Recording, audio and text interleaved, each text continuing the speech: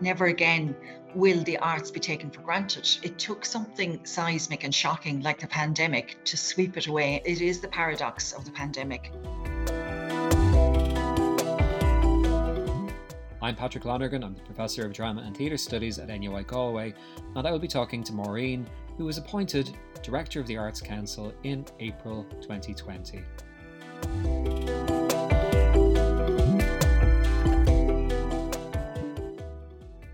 I've seen interviews and so on with you since you took over as head of the Arts Council that make the point that you were appointed, I think it was something like 3 days before the first lockdown was announced. Yes, that's right. Obviously, the first few months, I mean, it was always going to be, I'm sure, a baptism of fire, but it's probably been very strange, has it? It has been extremely strange, but it's been great, and yeah, certainly different to what I would have anticipated. So when I joined, people had adapted to remote working very well. There's a very good IT team in the Arts Council, and they had equipped people really, really quickly, and that was just terrific to see. So people had thought about the organisations and the artists and how they were going to kind of communicate with them well, and that, I think, that has worked really well. Actually, there has been a very high level of responsibility and care shown towards the artists and organisations with whom we deal all year. The council moved immediately to make 90% of organisations' funding available to them, and that was just a real vote of reassurance to say, look, God knows what's ahead, very choppy waters, no doubt. So have the reassurance of that. And that sent a signal to the sector, to the profession, that look, we're here for you, no, come what may. And that spirit has continued all year. And we obviously have been in touch with the department much more than usual, I think. I think that there's a very high level and very good level of communication with the department.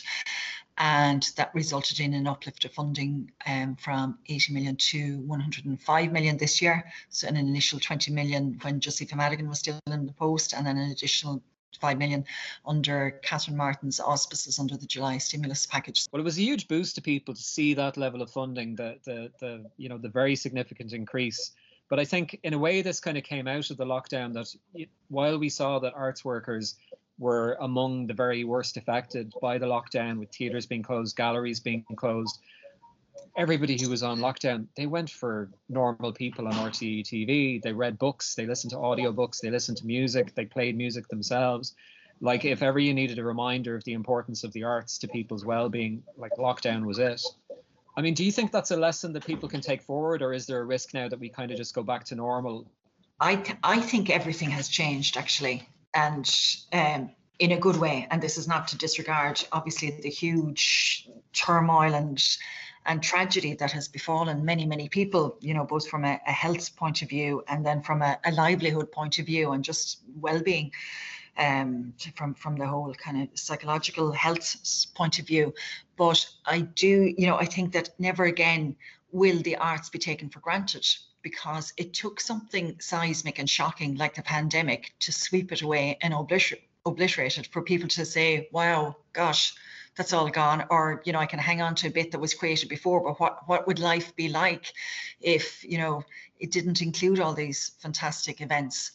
So yeah, it is the paradox of the pandemic, showing that, and it's funny, it kind of echoed back from me to, I know in the past, there were frequently thoughts when people would be campaigning for the arts to say, well, let's have a one-day strike and let's just show the public what life would be like without this very rich tapestry, without the wallpaper, the weather of the arts in our lives.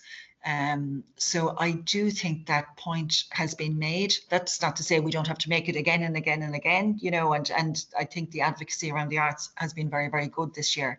And I think, there's a real listening ear there in the government and also in the public. An enormous amount of progress has been made, and the fact that the funding is now somewhat near where it should be is very good. And I'd hope that, that would be treated as the baseline for years to come. Because, of course, what the pandemic has shown us too is the much greater need that's there. So in terms of our own supports, demand has been up by an astronomical level for many of our schemes.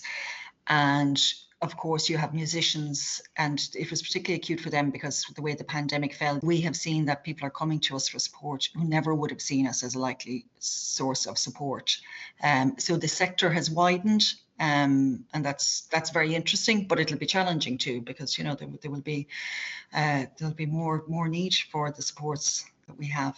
The fact that the arts were given that kind of precedence in relation to the funding is a sign of hope. Let's hope anyway. Yeah. I mean, I'm sure when you started, obviously, you would have had a kind of a vision. And for me, as somebody who's teaching people who this September made a choice to go and study drama or music or creative writing, like they have a vision of what the next 50 years of an arts career in Ireland might look like for themselves. Has your vision changed much because of COVID, or do you still have the same kind of level of ambition that you had coming into it? It's been strengthened, if anything.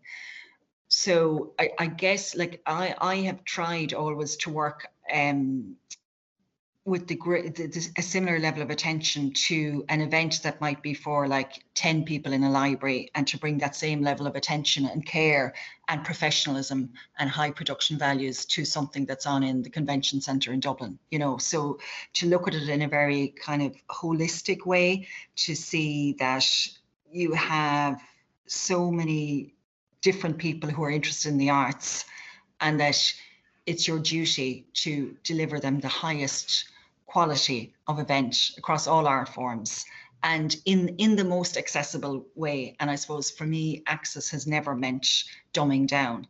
And because I've worked on a multidisciplinary level, and I've worked in Galway and Kilkenny, I think you see then things really making a huge impact on the ground, and you see how communities work together in a really brilliant collaborative way, and you see how you can break down all sorts of barriers by getting people involved in outdoor Shakespeare at Kilkenny Castle, people who would never have thought, oh yeah, I'm actually interested in Shakespeare, maybe would have run a mile, and then they see it presented in a particular way, and it flicks a switch for them. So I suppose that was, for me, was the attraction of the role. Was I'd worked on that, had loved it, had worked with incredible teams of people all the way along. So the idea of being able to work on a very grand scale to do that was just irresistible. So, and that's why I'm so interested in it, to be able to hopefully make a difference in terms of switching so many more people on to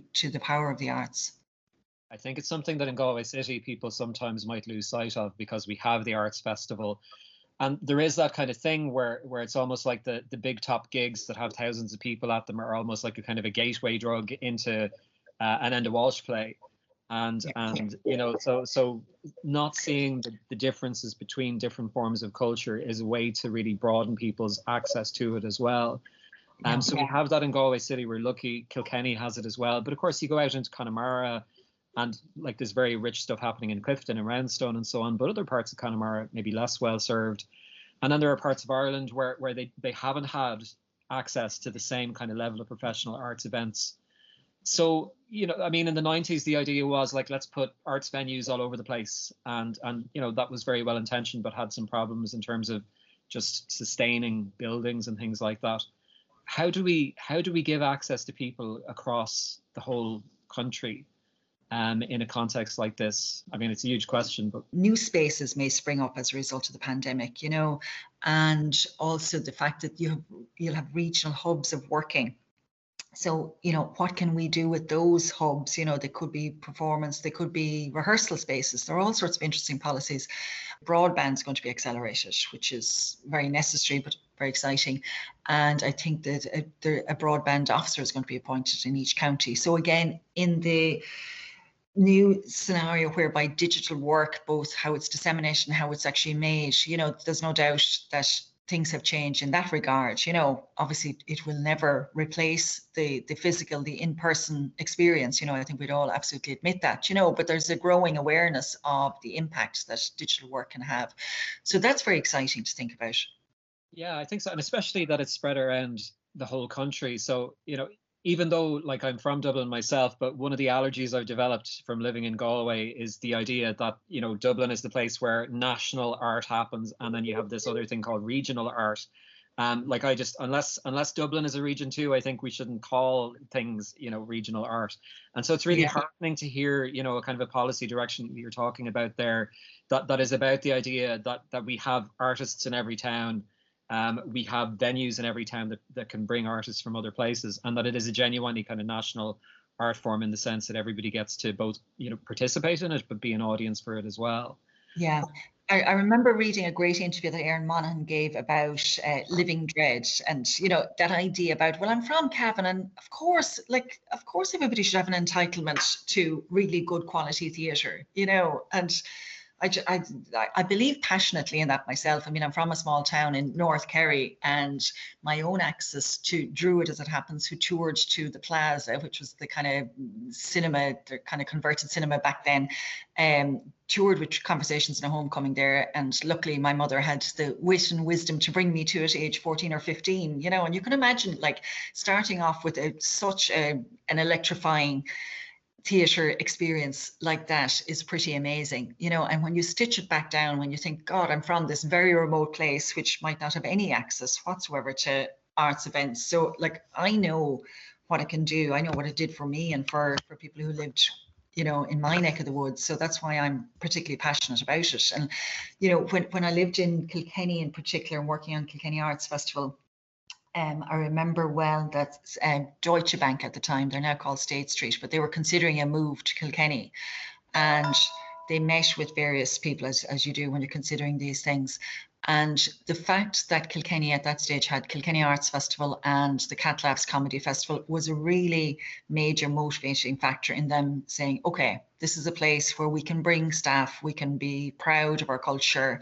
It's an interesting, very appealing, energetic environment. So, I've seen so much firsthand the impact that culture has on a place. And, now that we have this increased investment and that we have people, we're well set up in terms of, as you say, we have that necklace of terrific venues and all the other supports. The local authority does terrific work, but wider than that as well, there's the Heritage Council, and now, as I say, these new broadband officers. There's a really good network there that we can all tap into. And I think, there's an increasing awareness of work-life balance that I think will come into view in a big way in years to come. One of the things that I'm very interested in, I suppose, over the next 10 years is that on the one hand, we know that one of the ways that Irish art can thrive is by international exposure, international touring, and things like that. But there's also the fear in some ways that somebody, an actor moves to London and that's the last we kind of see them here, or LA, and that's the last we see them for the same reason. And so there is that thing about, wanting to, as Druid do, they use Ireland as a base, they make their work, but they stage the work. They can have it in North Kerry one day and in New York a month later, as happened with that Conversations in a Homecoming that you saw, in the 80s. How can we hang on to people and let people have kind of sustainable careers in Ireland while still being plugged into those international networks? Well, I think the first thing we need to do is dignify the artist's life by ensuring that we pay them properly. And earlier this year, we launched our Pay the Artist policy, and that's at the core of absolutely everything we do. We don't launch a scheme or give a grant without thinking, okay, well, how much is the artist going to get paid here? Have people properly considered? So the day of, thinking, oh, it's a hobby, and sure, look, they'll be delighted with the exposure, whatever, all the refrains that we've heard so much, that day is gone. That day is over. And so that's a new dawn for the artist, I think, because now we're saying, look, we absolutely realize that, we don't want you to rely on money that you have from elsewhere, or, we don't want you to waitress half the year, or, all the other jobs that people take up. We want to absolutely ensure that a career is viable, and that you don't have to think, oh, well, there are things in life that I'll have to forego because, I've chosen to be an actor, so therefore I'm going to have to think that I'm going to be out of work half the time, and I can't really afford to have a family, and buying a house is never a realistic option for me. I'd love to see that day gone. And as I say, the Pay the Artist is a hugely important policy for us. But this, I mentioned the Cultural Recovery Task Force, and the idea of universal basic income now is, catching some fire. And I think it's a Green Party policy as part of the programme for government, and I think that would give people the reassurance, so it's about financial reassurance and stability, but it's also about dignity. We've talked about dignity in terms of issues in theatre and in the arts, but I think dignifying somebody's life by saying, I want to pay you properly, and I want to ensure that you can have the same things that every other person in different parts of the economy and different parts of society expect to have. I think that would be a very, very good thing for us to do. Is there something else? I mean, I think the universal basic income thing, if it takes off, could be amazing. We've seen that in other countries, that when it's been trialed, it's been completely transformative. So, it has huge potential. But something that we often talk about is the idea of the kind of the ecosystem of the creative arts in Ireland, which is to say that, you mentioned earlier that Deutsche Bank talk about going to Kilkenny. They look at the arts festival. We look on the impact that Game of Thrones has had on the economy of Northern Ireland. We look at the way in which, as I said a minute ago, if you take take something like Normal People, for example, you see the impact that has on education recruitment in Ireland into the future, for example. You can see how it'll affect tourism. You can see how it'll affect local publishing. Small publishers like Tramp can benefit from the higher profile of somebody like Sally Rooney, even though she's not published by Tramp, and so on. So in other words, it's the interconnectedness of the creative arts to all of these other parts of our economy that are easy to measure. And so, in Britain, they've done this thing of calling it the creative industries and trying to measure it in that very hard-boiled way. Is that something that would work for Ireland, do you think, or should we be looking at different ways of thinking about the ecosystem? I think that the interconnectedness of it is key to it, because, taking Sally Rooney, for example, who received a bursary from us way back when she was writing or editing Conversations with Friends. And when you look at now, and of course she's unusual in that, but we're burdening her with much in talking about her all the time, But when you look at the success of that, but she's one of many, obviously, that has been supported, So I think making that connection is important, because you do need to think about, the actor or the writer who was starting out, with modest ambitions, and who does end up on a global scale, as so many of our artists do, and all the spillover effects that has. Look at Cartoon Saloon in Kilkenny, an incredible success. So you have an visual artist there, Ross Stewart, who was the director, I think, on their most recent film. Somebody who probably started off with, I would imagine, bursaries from the local arts office, possibly from the Arts Council as well. Yeah, well, even you were saying there about open air Shakespeare in Kilkenny, and this reminds me that I saw Paul Mescal, who later went on to star in Normal People, playing in a Shakespeare play in the open air in Kilkenny 3 years ago or something like that, in A Midsummer Night's Dream. And it's a great example of interconnectedness the whole way through the sector and society as well. But I wanted to just think about, future generations again. Like, you came to the Arts Council from Poetry Ireland. And one of the great things about Poetry Ireland for a very long time has been things like the Writers in Schools scheme, the focus on education, and the focus on, developing in young people a belief that they can understand poetry, but that they can write it as well. So, like, clearly education has been a big strand in a lot of the work that you've done over the years. How important do you think education is in the next decade again for the arts in Ireland? Massively so. And, if we're not catching people early, we're always failing. You're always worried about a generation that you're missing, and it's even more important now, because obviously children and young people are going through a particularly hard time with the pandemic. And there are really acute challenges in terms of access to dance education under the current levels to do with the COVID protocols, So you do really worry about things like that, because you're worried about somebody who might be relying on that so much for their own development, their own personal development and well-being. So, and it is, as I say, it's a worry because of the current restrictions, and you think about somebody who might have had an ambition to have a career as a dancer, And maybe now they'd be looking at all this information about the arts and thinking, oh, wow, gosh, this has been fragile and this has been swept away because of the pandemic. And you worry that they may think, okay, well, that's just not a viable career and I better look elsewhere. So I think that we have an extra imperative to focus on children and young people for the next few years, and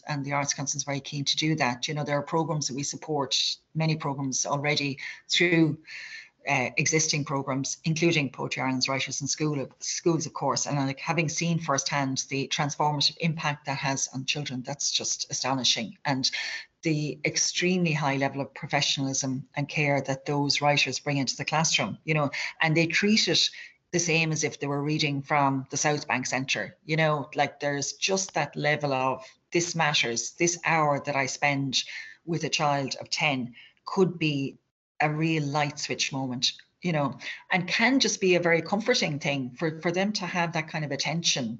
And there's also the feeling of, oh, wow, a real live, living, breathing poet, you know, there's that sense of enormous excitement that you bring the outside world into the classroom.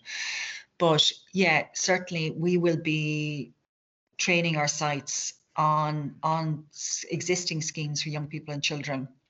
And something that my colleague Shona Nivrian, who heads up our young people and children's department, is very focused on is the idea of youth voice and where is the young person's voice in all that. And we have some really exciting ideas around how we're going to include young people more in our decision making around the grants that we make, and you know, the policy. We will be developing a new policy in this area next year, and it's really crucial that we have young people's voices in there front and center. Yeah, I mean, it's one of the things I often think when you look at children and the way they practice art is a child doesn't break things down into disciplines. They'll sing and they'll dance and they'll invent stories and they'll paint, whether on a wall, whether you want them to or not.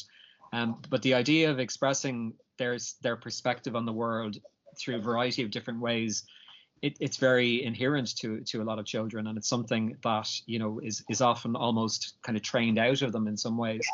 So it's great to kind of hang on to that insofar as we can. Yeah. But I suppose what it also makes me think of, though, as well, the way the arts are developing now. I mean, you talked earlier about the way that theatre now is being reconsidered through things like Zoom because of the pandemic, and even things like readings are going online as well. And there is that extent to which a lot of the arts now are kind of breaking down in terms of their barriers, where you've got actors who are writing plays, musicians who are, you know, engaged with visual artists and so on.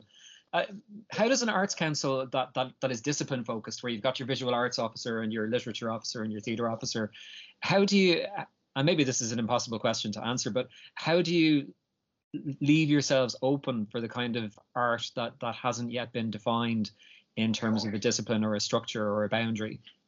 That's a really good question. It's something we've been talking a lot about ourselves in recent weeks and months. I guess, yeah, by being open to things.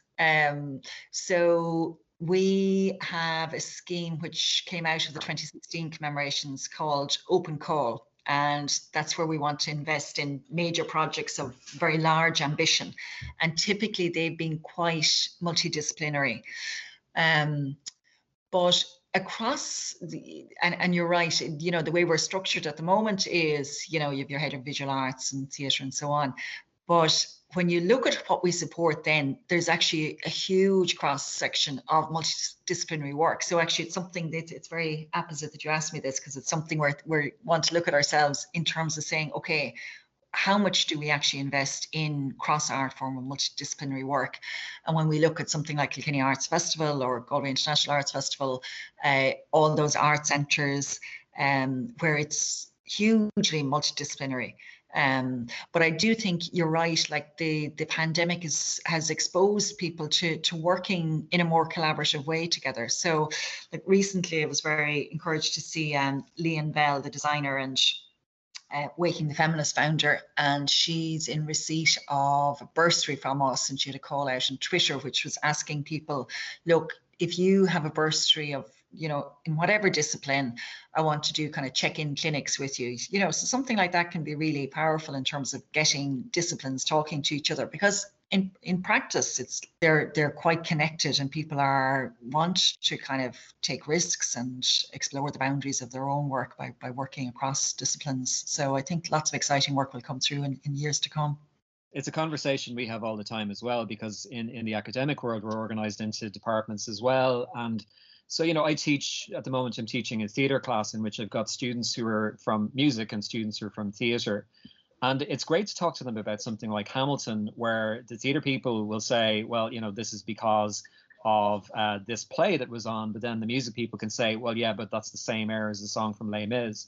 And so just really interesting interplay there. And you see how the interconnectedness sparks people off in new ways.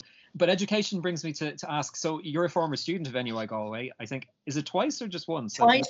At the time was a higher diploma in arts administration, and I think it's discontinued since. It became a master's, and so that was back in the 90s. And then I came back again, and of course back then it was UCG, and then when it had morphed into NUIG, I attended again, and I did the MA in Literature and Publishing in 2008, and both brilliant experiences. In the Church Festival, I think, is that right? I volunteered the first time when I moved to Galway. First, I volunteered, and the late Mike Diskin was very involved in our course. And of course, at the time, he was director of Galway Arts Centre. So I ran the bookshop in Court in 1994, 1995, which was great fun. And then when I came back in 2008, I was asked then, coincident with my moving back, I was asked, would I be the program director for Court? So I just couldn't resist. It was kind of like a dream job for me at that stage. And it was very complimentary actually with the course, with the MA in Literature and Publishing. So it was great. It was madly busy, but it was insanely enjoyable, I have to say. And I ended up doing it the following year as well. I mean, I think it's always a debate about how much you can teach somebody for a career in the arts, and that old debate about whether you can teach somebody creative writing or not, for example, goes on. And in a way, I think it's not so much that people expect that they can be trained in the way that you train a doctor. It's almost like the year or the time to actually just practice the thinking about it and the focus on it and so on. But I mean, in terms of your own training or your own career development, was it a combination of experience and education that got you to where you were? It was. I mean, it's that thing of osmosis, like being in Galway, you can't fail if you're open to it in any way at all. I mean, it's just going to go in and it's just going to completely excite you and energize you, I think. So my path to Galway was, I was volunteering in the James Joyce Centre in Dublin the year before I moved to Galway, and loved that. Worked there with a great man who was sadly deceased, but from Oughterard originally, but Ken Monaghan, super guy, and was James Joyce's nephew. So he was director of the James Joyce Centre. So he taught me loads. He taught me lots of really good things. And I applied for the course and got it and moved to Galway. So I hadn't lived in Galway before then, but it was the perfect place to study arts administration. The course was just 3 years old at that stage. So, they're still kind of finding their way. And I guess the very best thing about it was doing it in Galway, being in a classroom with 14 like-minded souls, having the likes of poet Michael Gorman, Mary O'Malley, Mike Diskin, I already mentioned, Rebecca Bartlett, great people, come and teach us and talk to us about what they were doing.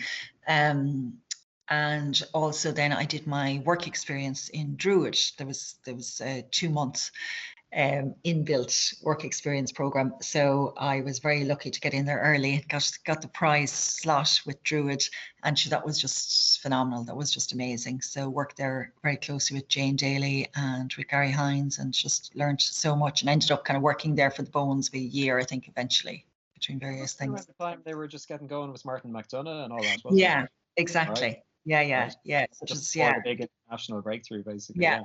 Exactly, it was. Yeah. Beauty Queen of the Nan was touring, and there was a production. The 21st anniversary was being celebrated through a production of The Loves of Cass Maguire, And Mick Lally came back to be in that, and Marie Mullen. So, I mean, it was just an incredibly exciting time. There was the productions I worked on, God, I'm so fond of them. There was a production of The Singular Life of Albert Nobbs, the George Moore piece. And this amazing French director called Simone Ben Moussa directed it, and she was such a thrill to work with. We bought a darts board for the rehearsal room, so we used to play darts with Simone. Like, she was probably about 75 at that stage. So there was brilliant cast in it. Jane Brennan was in it, and Clara Simpson, and the late Jane Snow, who was just a brilliant person. Dawn Bradfield, just super cast. Seven women in total, I think. Yeah. Jane Brennan played Albert Nobbs. She was super. And worked on Billy Roach's Poor Beast in the Rain. So that was just great fun. Billy was fantastic. And the late Peter Caffrey was in that, and Marion O'Dwyer. God, there was, I mean, just what you learned, from working in those productions. Worked on Tom Murphy's The Blue Macushla that Tommy Tiernan was in, and Maria Doyle Kennedy and Anthony Brophy and all sorts of great people. So yeah, I mean, it was just a dream time. I know, this is what I mean when we talk about being spoiled in Galway. You can really get to see so much great stuff on your own doorstep a lot of the time. And I think it's just that the challenge is ensuring that more people can have that experience. And as you say, that we get them young, I think is a big part of it too. And you mentioned like Waking the Feminists, obviously with Liam Bell was very influential. Sounding the Feminists has happened as well for Irish music, but we're always aware, I think, that the issue of diversity still looms large. Like that there are whole communities that either don't see themselves being reflected in Irish art, or that don't have opportunities to participate as makers themselves. So I mean, there's a lot done, but more to do, if we can use that expression. Just the widest range of voices possible. So something we did over the summer was to bring together focus groups. So artists or people working in the arts, but mainly artists who may have felt completely marginalized from our programs in the past, were brought together and talked to us very frankly and very emotionally at times about the barriers that they feel there are in terms of the work that we do. So we're very, very aware of that. We have somebody very good in our strategic development department, Monica Corcoran, who's working in a very focused way on these policies along with Olwen Daw, and driving them forward with great intent and care.